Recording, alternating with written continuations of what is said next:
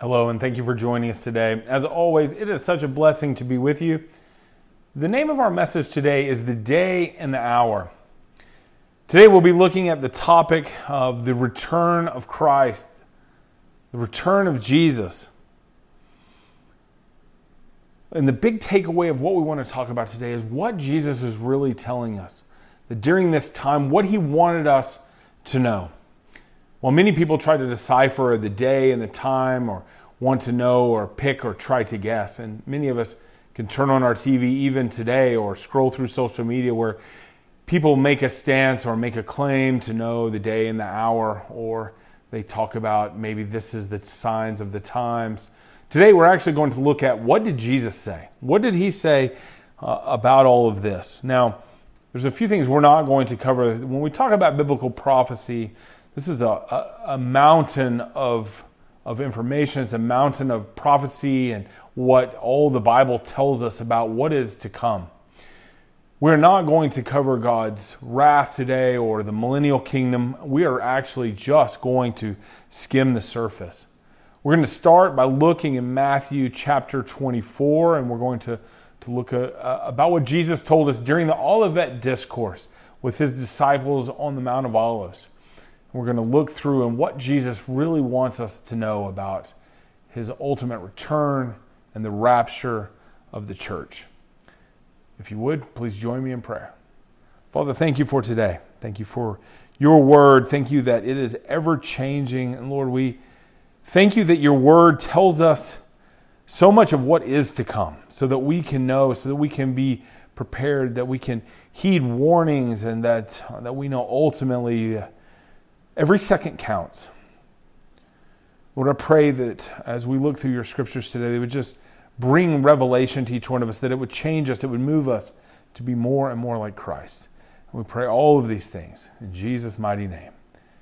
Amen. So as I mentioned, if you would, turn in your Bible to Matthew chapter 24. Before we get into that, I want to talk a little bit about biblical prophecy and why it's so important. Many pastors, preachers, teachers steer away from biblical prophecy.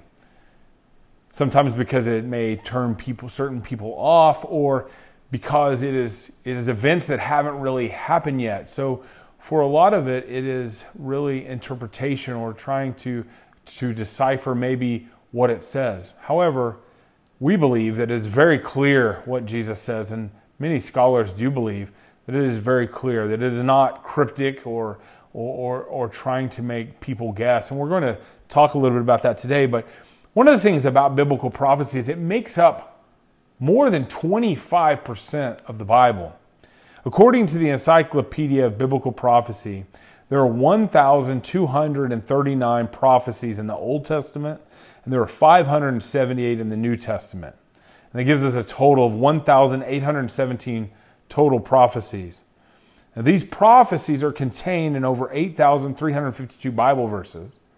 And since there are 31,124 verses in the Bible, that comes down to 26.8% of the Bible. Now, why is that important? Why is all that information important? It's because we were told that information. It is the inspired Word of God. And there is a reason that we're told that information. That 25% of the Bible, if we negate talking about that 25% of the Bible, we are negating talking about the inspired Word of God. And that is not sound biblical teaching. So today we're going to talk a little bit about, as we said, the coming of the end of the age and the rapture of the church. Now, I want to set this up a little bit for you. Before we look into chapter 24, this chapter 24 lays out, it starts with this week, this Passion Week. And what Passion Week is, and it's the Sunday of when Jesus has his triumphant entry into Jerusalem, and the following Sunday is when Jesus rises from the dead, and that is why it is called Passion Week. Now, for those of you that would like to know more about what happened during Passion Week, during that really important week, we have done one of our messages previous. You can look back, and it is titled Passion Week to get more information there. But on Sunday of Passion Week, Jesus rode the donkey, fulfilling prophecy riding into Jerusalem. And Monday, he goes into the temple. He overturns the money changers. And then Tuesday is the timing of the events of what we're going to talk about here in chapter 24. This is the second longest discourse that Jesus gives us. And actually, this is called the Olivet Discourse. This starts where Jesus and his followers go up on the Mount of Olives. And the Mount of Olives is a mountain that sits beside the old city of Jerusalem. It sits right beside the Temple Mount. And at that time, the temple was there. The temple was built, and we see here that the disciples are looking at the temple, and they are in awe. And Jesus sees that they are in awe, and he makes some comments to them. But before we get to that, I do want to lay out what that looked like. What were they seeing? Because obviously the temple is not there today. These stones that made up the temple were 40 feet long, 12 feet high, 12 feet wide. Those were the stones that made up the temple. And they weighed in at over 200,000 pounds. Now, these stones were white marble, and the roof of the temple was it was gold, but it was blindingly brilliant in the sun. So this would have been an amazing thing to see. It would have been like seeing something at that time that you couldn't see, or you couldn't find anywhere to look at. And as we know, Jesus sees how captivated the disciples are at what they're looking at. And here in verse 1, it says, Jesus left the temple and was going away. And when his disciples came to point out the building of the temple. But he answered to them, "Do you see all of this? Do you not? Truly I tell you, there will not be one stone left upon another stone that will not be torn down." Jesus is giving a prophecy to his disciples here. He's telling them, hey, look, yes, I see the temple, but it's going to be torn down stone by stone. And we know by history that in 70 AD, the Romans came into Jerusalem and they tore the temple down stone by stone, thus fulfilling the prophecy here of what Jesus says. So he's sitting here on the Mount of Olives. Now, we must remember, the Mount of Olives is very important. Not only did he give end-time prophecy here to the disciples, but this is also the place where Jesus ascends to heaven on the Mount of Olives. And it's also the place that when Jesus returns to the earth, Jesus returns to the earth on the Mount of Olives. We're told that by the angels that are there as Jesus ascends to heaven, of what they tell the disciples, that Christ will return in the same manner in which he went up to heaven. But then here in verse 3, it says, the disciples are talking to Jesus and they say, "Tell us, when will these things happen?" And then they say, "And when will be the sign of your coming and of the end of the age?" So there are really three questions here that they're asking. Number one is, when will these things happen? When will the temple be torn down stone by stone? And what are the signs of your coming? And then what about the end of the age? And Jesus answers these two questions. He answers the question about the destruction of the temple, and he answers the question about the return at the end of the age. And these two events, while they are separate, they're not disconnected. There are similarities between what will happen in the immediate future with the destruction of the temple and the temple at Jesus' return. Now, we must remember, there was a temple at the time that Jesus is telling the disciples. Right now, there is no temple. And we know by Scripture that in the end times, the temple will be rebuilt. Now, as we prayerfully and carefully approach the passages, there are some truths here that really stand out about the second coming of Christ that Jesus is trying to tell us. Or he's not trying to tell us, he's making it very clear with what he tells the disciples. And number one is this, is that his coming is certain. And there's a period at the end of that. It is not something that may happen or may not happen. Jesus' coming is certain, period. Jesus does not give us a date on the calendar. We'll get to that in a minute. He provides the disciples with some information around his return. And in verse 4 through 12, this is what Jesus says. "And Jesus answered them, saying, See to it that no one leads you astray. For many will come in my name, saying, I am the Christ, and they will lead many astray. I want to pause there as we're reading. This is very important. Jesus reiterates this over and over. Don't be deceived. Don't be led astray. Many will come in my name. He's telling us something that's extremely, extremely important. And you will hear of wars and rumors of war. See to it that you are not alarmed, for these must take place, but the end is not yet. For nation will rise against nation, and kingdom against kingdom, and there will be famines and earthquakes in various places. All of these things are but the beginning of the birth pangs. Then they will deliver you over to tribulation, and to put you to death, and you will be hated by all nations for my name's sake. And many will fall away and will betray one another and hate one another. Many false prophets will arise and lead many astray. He says it again.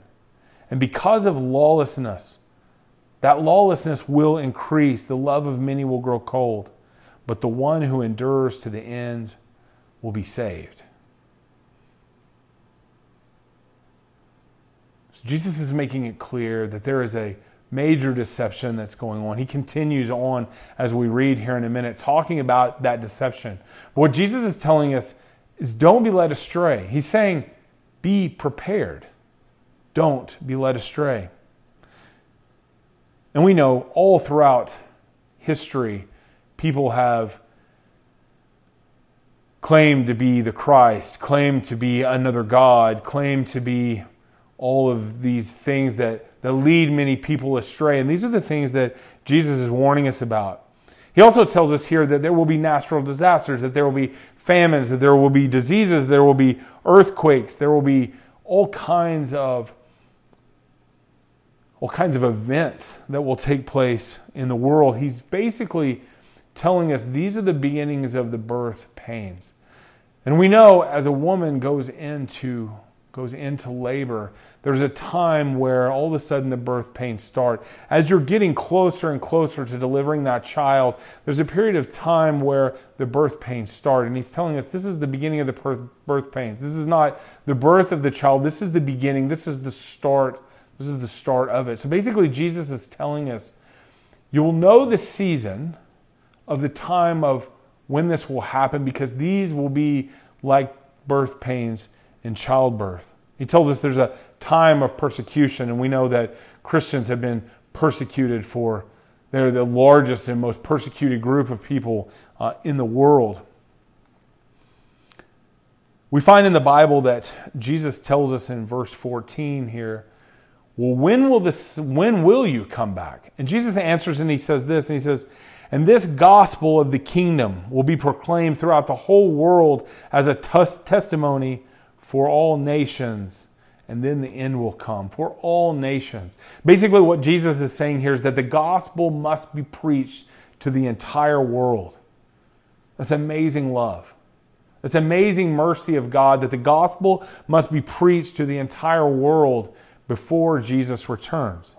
Now, when we talk about a second coming of Christ, the second thing that happens is what we call the abomination of desolation. Now, this is mentioned in the book of Daniel. This is in Daniel 9:27, Daniel 11:31, Daniel 12:11. And this is basically a time where we are told in prophecy that the temple will be rebuilt.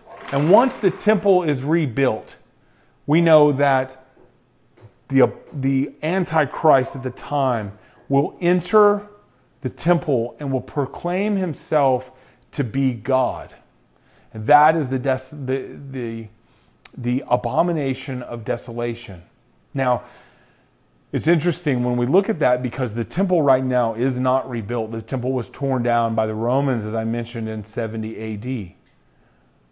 But when we look at this, we know that there is a time, once again, another season, another thing to be on the lookout for that Jesus is telling us is that, yes, it's going to be down. He says it's going to be torn down stone by stone. But then we know by Scripture it will be rebuilt, because the Antichrist has to enter that building and basically proclaim himself as Christ and sets up the temple to be a place that worships the Antichrist. Matthew 24, 22 through 28 says this, "And if those days were not cut short," talking about the tribulation on the world. Now, when we talk about this time period, there's a 7-year time period where there will be a treaty made with Israel. And there's a 7-year period from the time the treaty is signed to the end point where Christ returns, where Jesus comes back to fight the devil and what we would mostly think about the end of the world. This sets up the millennial reign of Christ once he defeats the devil. And what we would think about as Christ's ultimate return. Maybe not the end of the world, but the ultimate return before the millennial reign of Christ. Jesus goes on to say, "If it had not been cut short, no human would have been saved. But for the sake of those elect, those days will be cut short. Then if anyone says to you, 'Look, here is a Christ,' or 'There he is,' do not believe it." He's telling us again. "For false Christs and false prophets will arise and perform great signs and wonders, so as to lead those astray." He says, "If possible, even the elect. See, I have told you beforehand." So basically he's telling us, here's how you can believe, is because I have told you these will happen, and this I have told you beforehand. So if they say, "Look, he is in the wilderness," do not go out. If they say, "Look, here he is in their inner room," do not believe it. For as lightning comes from the east and shines as far as the west, so will be the coming of the Son of Man. Wherever the corpse is, there the vultures will gather. Verse 29 says, "Immediately after the tribulation." So this is after the 7-year mark. Now,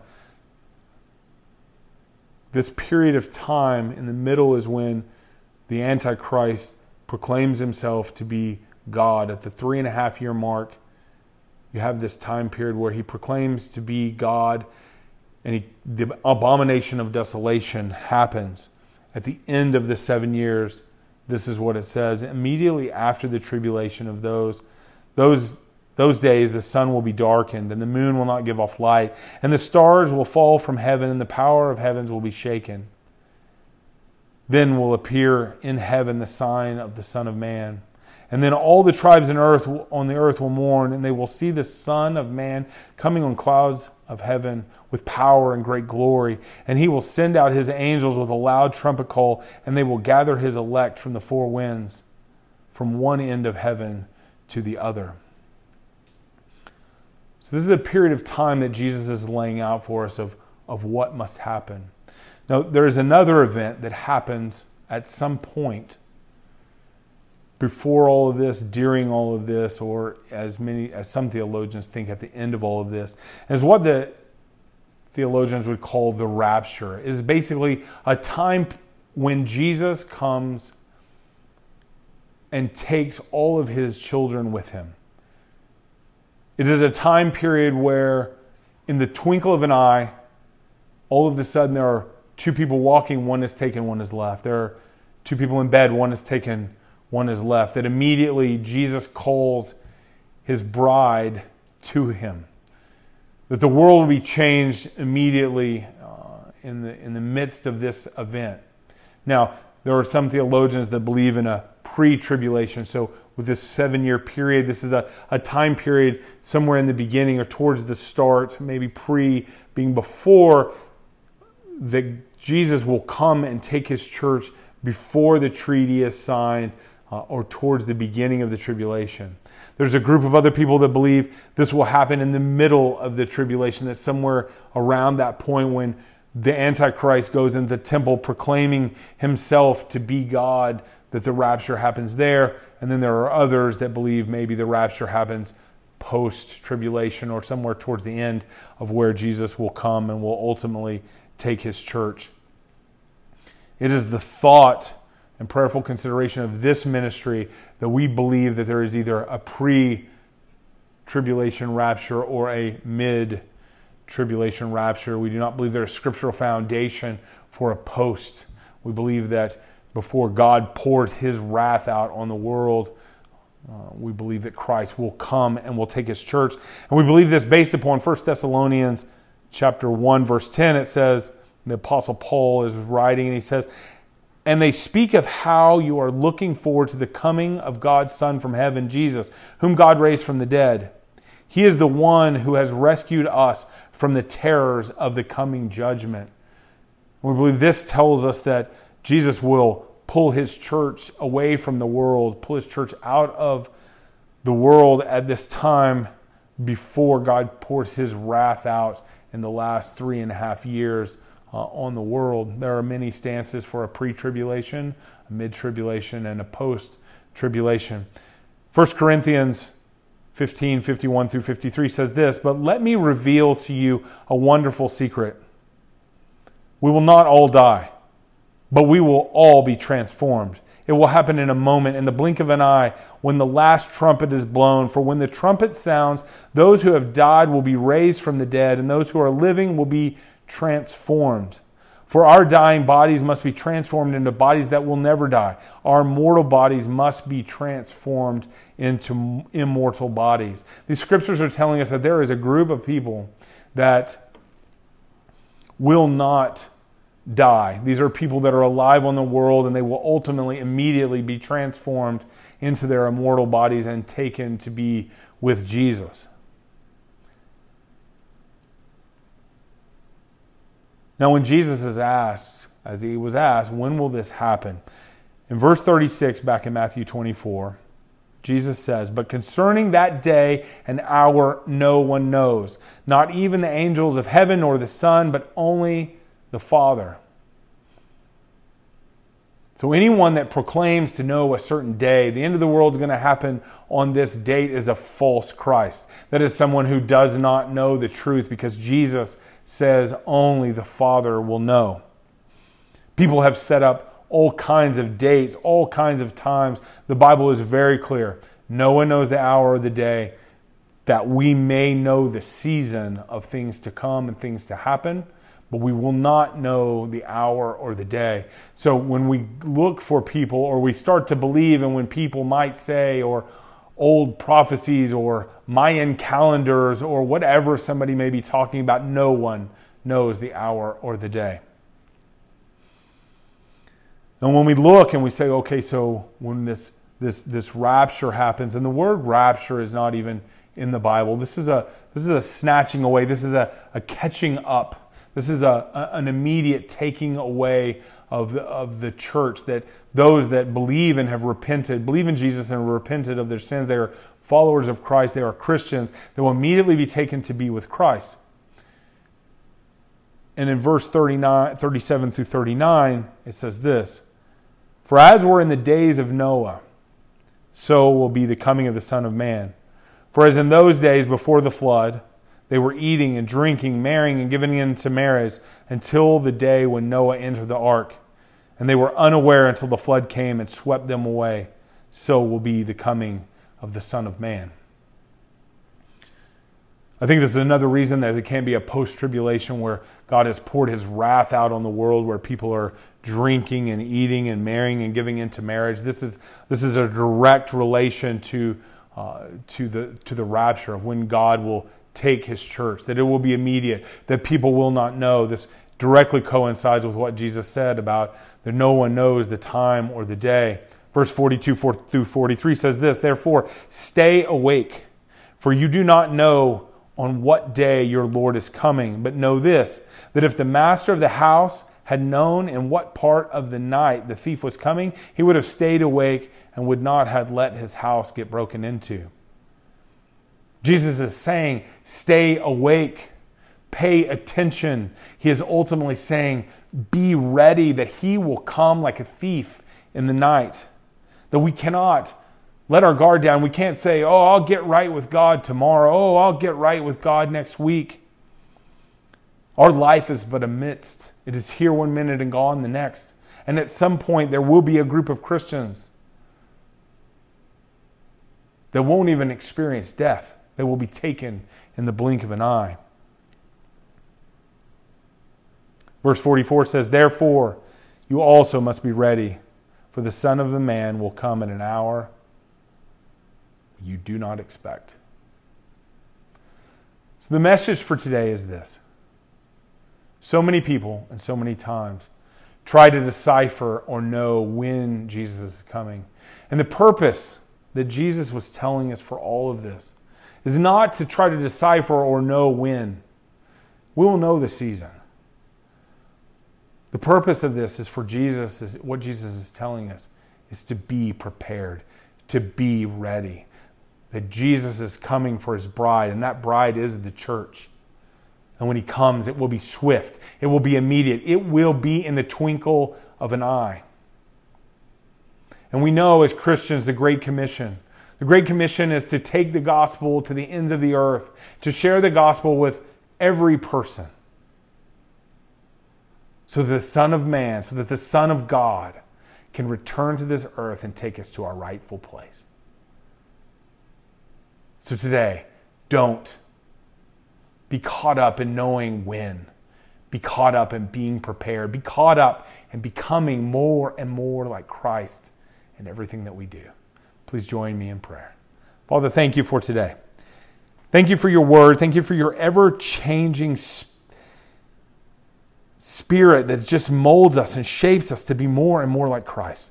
Lord, we invite the Spirit in to change us, to be more like Christ, that we don't focus on things that we don't focus on things of God, that we focus on the things that only God knows. We focus on the things of God that can change us.